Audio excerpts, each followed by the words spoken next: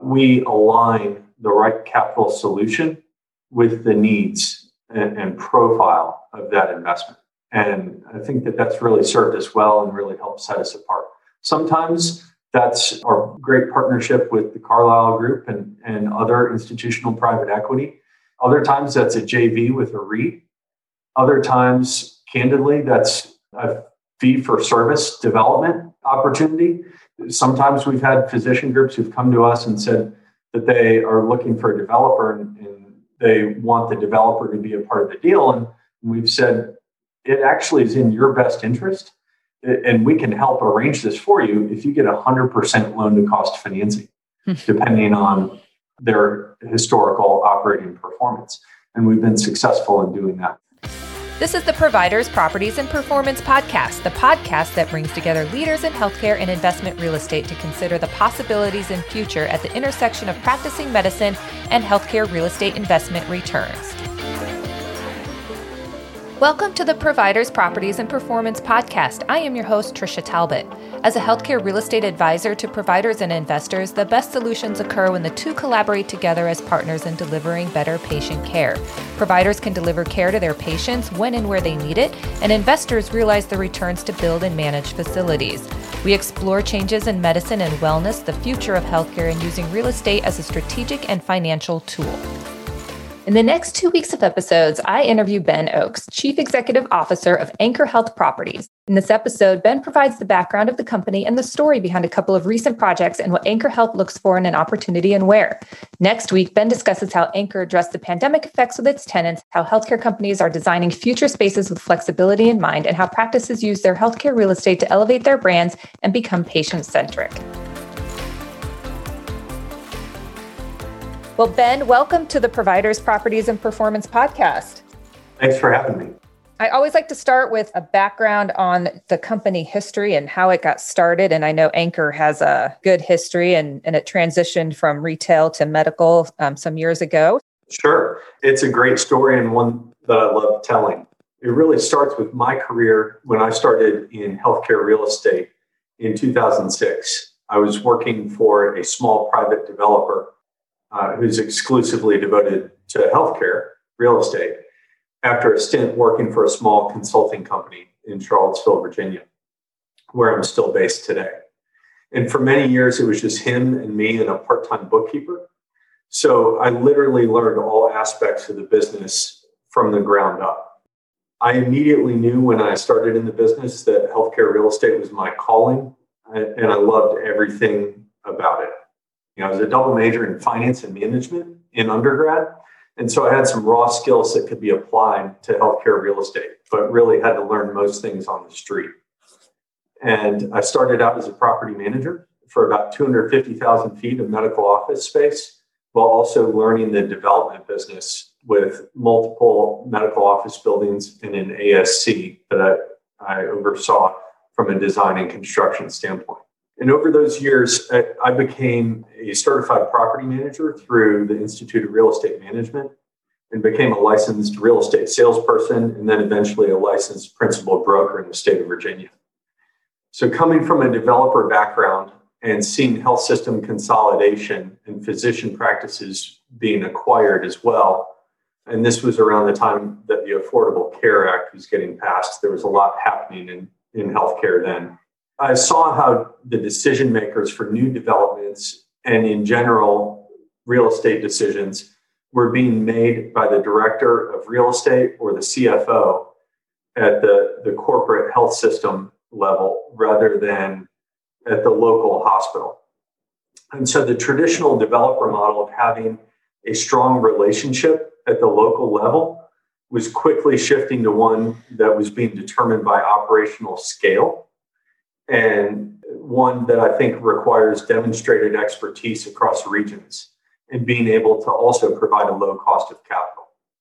Gone were the days at that time of 8% rent constants on non-competitive MOB developments. So the industry was changing significantly.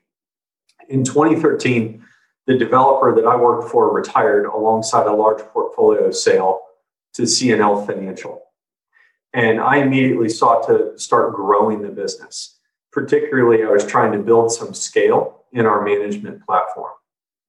And in 2014, I was approached by a healthcare investment bank called H2C about an opportunity to acquire Anchor Health Properties. I hadn't been looking to acquire another company, but this opportunity became more compelling as it presented an opportunity for scale within a larger geographic region. And there was a good development pipeline with it as well. Anchor had been in business over 30 years. Historically, it had been focused on retail. And the two co-founders, Lou Sachs and Paula Crowley, made a strategic shift in the industry downturn coming out of the savings and loan crisis in the late 80s to healthcare. And I think that really caught on in the market region that they were operating in and around the greater Philadelphia MSA. And so they were looking to retire within the coming years, and they needed to recap the company as part of that exercise. Well, I didn't have much of a balance sheet at the time, and so I partnered with Chestnut Real Estate, who's a growing real estate private equity firm based in Chattanooga, Tennessee, to help fund the acquisition of the real estate. Well, I focused on acquiring the operations. And then in 2015, closed on the transaction and merged the two companies. And we had a healthcare real estate management business and a healthcare real estate development business. Just before closing, we were approached by the Carlyle Group regarding their interest in investing in the medical office building sector. And normally when you think about real estate private equity, you think about short-term holds and more of an opportunistic mentality. But they had determined that they had a large group of investors interested in a core plus open-ended fund that was focused on demographic-driven sectors such as medical office, active adult, multifamily, manufactured housing, etc., rather than the more cyclical and GDP correlated sectors such as office, hotel, and retail. So we advanced that conversation, and 6 months later, 6 months after I closed the Anchor acquisition and merger, we became known internally as Anchor 2.0 for a while then. But 6 months later, James Schmid, who had been running acquisitions of medical office for CNL Financial, and who was the group that purchased the portfolio that I referenced, was sold in 2013, came over to Anchor to help launch our investments and acquisitions service line. And so if you've read the book, Good to Great, Jim Collins talks about the flywheel starting to spin when all the right elements of a business come together. And I think that we've been really fortunate that all our service lines are all quite complementary to each other.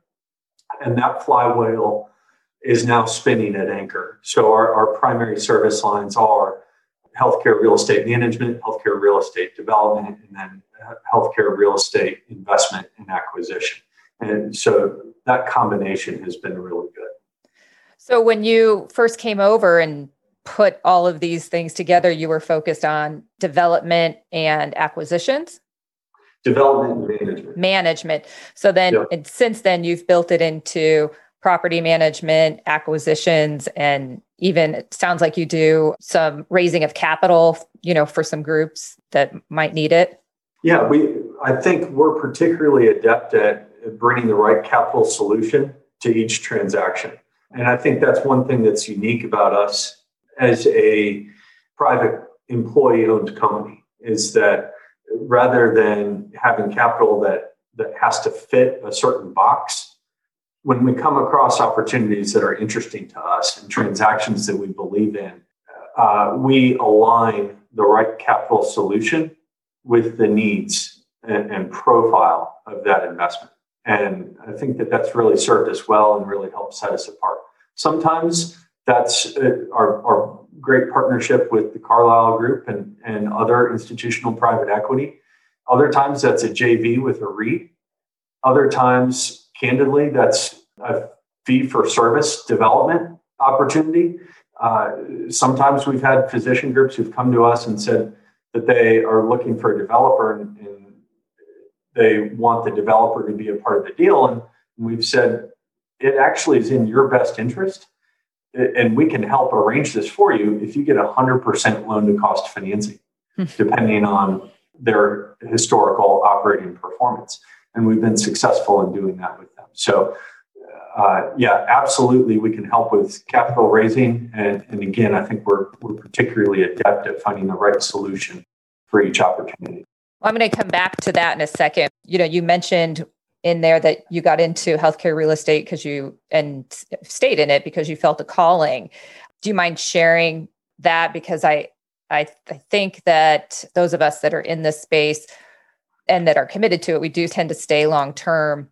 But what you just explained of seeing the vision of putting all that together into one company that can serve the healthcare providers, I think takes some uniqueness. And I think it all stems from the fact that you felt a calling to do this. Yeah, absolutely. So I think when you look at healthcare real estate, one of the things that I love about it is that there are so many great things that are happening with every transaction. In the business, generally, you can earn a good living as a business owner and someone who's growing the company. We're creating good, well-paying jobs. We are also a part of facilitating healthcare services in our communities. We're allowing our development team to create something out of nothing and to do so in a cost-efficient yet aesthetically attractive manner. We have the ability for our asset and property management teams, as well as our building engineering teams, to ensure that our properties are cared for and well-maintained, attractive, and presenting a positive image in the community and also for the health system or their providers. We're focused on the patient experience and making sure that we're minimizing things like trip hazards and that signage is good and that it's not a stressful exercise getting from the parking lot in to eventually see the doctor. And then even from an investments perspective, the ability to generate a good return for investors is great. And it's not just, some wealthy investor that you've never heard of who, but instead, lots of times, if you look at the makeup of who's investing in healthcare real estate, it's pension funds, it's retirement accounts, and so forth. And so very likely there are multiple people that maybe we don't know of directly, but at some point down the line are benefiting from an investment within healthcare real estate. So particularly folks who are on fixed income, healthcare real estate, I think, can be a tremendous investment given the amount of cash flow that can be generated from a real estate investment while also still getting some capital appreciation. So those are some of the things that I love about it. Well, and with the size of both industries, and I'm going to jump around here from what I'd originally planned, just because I want to kind of bounce off of what you said. I mean, I think as we move through this pandemic, I feel that a lot of companies like yourself, as you're saying, I mean, in a nutshell, what you're saying is you can partner with these healthcare companies and you can provide a variety of services, whatever they need. If they can manage the facility, but, and you build it, JV it, I mean, you can offer them a partnership in their healthcare facility in a variety of ways, depending on what they want. And I think we all see this with large healthcare companies and small, and it doesn't matter. The problem is still the same when the healthcare company tries to own and operate its real estate, it takes away something from operating its healthcare company. And partnering with somebody that has an expertise and can provide services to support that healthcare company being able to still see, some value from its real estate, but take the headache off of them and, partner together so that they can focus on serving their patients, which I feel, there's going to be a lot coming out of this pandemic, but some is going to be, how do you care for patients when and where they need it? And how do you serve different communities, different demographics? Because as we all know, hospitals have a pretty low profit margin, and having some sort of financial partner in the facilities could help improve the game for everybody. So do you feel like Anchor can be a part of this future vision? Yeah, absolutely. Good question. I think that there's a lot in there to unpack. Definitely. Health systems, I think there's times and places where it makes the most sense for them and also for physicians and other providers to own their own real estate. And then there's times and places where it makes sense for them to partner with another firm. Sometimes that's a financial decision. Sometimes that's a strategic decision. I will note that often when health systems and physician groups own their own real estate, one of the things you come across the most is a lack of keeping up with the capital investment that's necessary to make sure that buildings are kept up to the standard that somebody who's incentivized by their own capital, a traditional real estate investor or developer, in the same way that they would be focused on doing that to make sure that they're attracting and retaining tenancy. And so I think particularly with our management platform that we can add tremendous value. And generally, I would say our buildings are kept up better than the way that providers do so. But again, there's always right time and place and strategic initiative for whether or not it makes sense for them to own or lease. And again, I think that we can bring the right capital solutions alongside those strategic decisions to really make sure that they're getting the right outcome that they're after. Right. When you're a healthcare company and you have $100 and you have to spend it and you have a great physician that you want to attract or piece of equipment that you need to invest in, and then you need to replace an air conditioner, which one do you think they want to do first? That's exactly right. And there are always competing capital initiatives, and there's always too little capital in order to fund them all. And another thing that we often see is maybe there ultimately is an allocation towards something, but even getting those funds deployed can take a long time. And they may never get deployed if they run into an operational issue and have to put a pause on capital spending. Yeah, absolutely. As we've seen really throughout the pandemic as well. Well, I have a couple of properties I wanted to have you touch on. So you have a new development, which is a new behavioral health hospital attached to a hospital, correct? It's part of a regular hospital in Cleveland? Yes. So we're working with Metro Health, and that's a new firm relationship this year. Very excited about our partnership with them. And that is a new behavioral health hospital that's going to be constructed on their Cleveland Heights campus.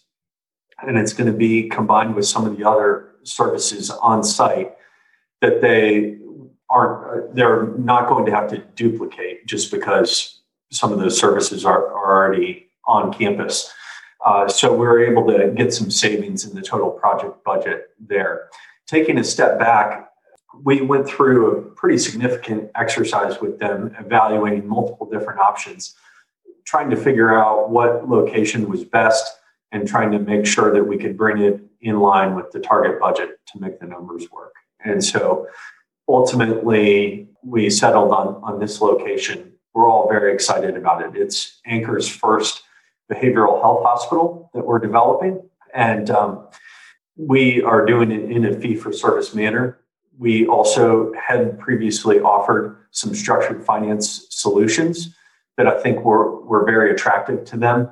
We were able to bring their bond rating up for that project essentially to an A- rating from I think they're triple B minus, maybe they're triple B. And that's a significant move. That really lowered the total cost of capital for them had they pursued the structured finance solution that we offered. But ultimately, they were able to find another internal mechanism to finance the transaction. We're very excited about the behavioral health hospital, and it is off to the races. I think it's unique that it's attached to the hospital. Typically, they're their own separate facilities. Yeah, and again, I think we're able to benefit by making sure that we're not having to duplicate certain service lines. And so it really makes a lot of sense for them. And then there's another property. I don't know if you want to talk to it, but I read about it yesterday that you guys actually got an award for a redeveloped. You did a repurpose and renovation on UC Davis, Roseville. So tell me about that, because I think that redevelopment and renovation of either existing medical facilities or other buildings into medical facilities is on the horizon. I mean, it always has been, but I see it more in the future. Sure. That's the Roseville Clinic with UC Davis, just outside of Sacramento, California. And it's a 52,000 square foot redevelopment. It's a former corporate office park. And really in that area, there are very few places to build. And so health systems, as they determined that they needed to be in that market, UC Davis in this case identified that location and noted that they wanted to pursue installing a clinic in that building. And it's one of 4 buildings on that site, and we have a number of other health systems in that location too. So they're all very competitive with each other, as you might imagine. And it's a great project. I will tell you, the conversion from commercial office to clinical is a lot more expensive than folks who are outside the industry really imagine. And traditional office space, core and shell, is not constructed with the same standards that medical office requires. And so you've got to go into it with a healthy budget. And I think, thankfully, in this case, UC Davis was well aware of that. But it's a fun project and one of many, I think, commercial to medical conversions that we've seen and will continue to see over time. You think that was more of they liked the location and it wasn't necessarily of redeveloping it as much as, in California, sometimes trying to find locations for big buildings is challenging, but that the location made a ton of sense. And so instead of building a new building, it was easier just to try to repurpose something that was there, even if you had to redo a lot of it. Yes, I think the location of this facility and also that block of space, combined with the time frame that they needed in order to get the facility opened. Yeah. And as you noted, building in California, it can be a very difficult process. So when you look at all those things combined, it made a lot of sense. And we're thrilled that they're there, and it's a great result. So we've talked about 2 projects in 2 different parts of the country. So do you guys have a focus geographically, or do you more look at opportunities? Yeah, good question. So generally, we're very active in coastal markets and then across the Sun Belt. We historically have done very little in the Midwest. And I think that most of our focus going forward will continue to be, again, in the coastal markets as well as across the Sun Belt. Generally, that's where we already have scale and access to opportunity. We're familiar with those markets, and I think our investments are doing well there. So there are also some tax and growth concerns that I think we're all seeing in some of the states, particularly exacerbated now by COVID. Right. We're seeing it a lot more in the press, and those are things that we're also aware of and paying attention to. Absolutely. So when Anchor Health considers an opportunity, what is it looking for? Yeah, good question. So I think it begins with a supply and demand analysis within the market alongside evaluating the availability for future supply of healthcare real estate in that location. We are often looking for health system anchored buildings. Sometimes they can be physician anchored if the location is critical to their operations, and it's also great real estate. We're generally a core and core plus oriented investor. We will do light value add, and then most of our development is what you would call a build to suit development. Mm-hmm. Very little, if any, speculative leasing. That's basically an opportunity that we'll evaluate. And then it really becomes trying to understand the story, looking at the ecosystem internally within the facility and understanding what's going on and the cross-referral patterns amongst the tenancy, particularly if it's a multi-tenant building. We also want to understand that healthcare is going to be delivered in that building, regardless of who the provider is down the road. And that it'll continue, that healthcare will continue to be facilitated through that location really for decades to come. So that's ideally the profile of the transaction. I talked a little bit before about bringing the right capital solution to each opportunity. Again, I firmly believe that not every deal fits in the same box, and some transactions you've got to look at a little bit differently, and you can see a potential outcome with a certain type of capital profile. Again, I think we're pretty good at doing that as well. But we try to remain disciplined and focused on markets that we know and like. And as I talked about, Coastal and Sunbelt are generating most of our attention. I'm grateful for you tuning in to the Providers, Properties, and Performance podcast. If you enjoyed it, please subscribe, rate, review, and share the podcast with others. As a disclaimer, this podcast is intended for educational and entertainment purposes only and not intended for specific real estate investment advice.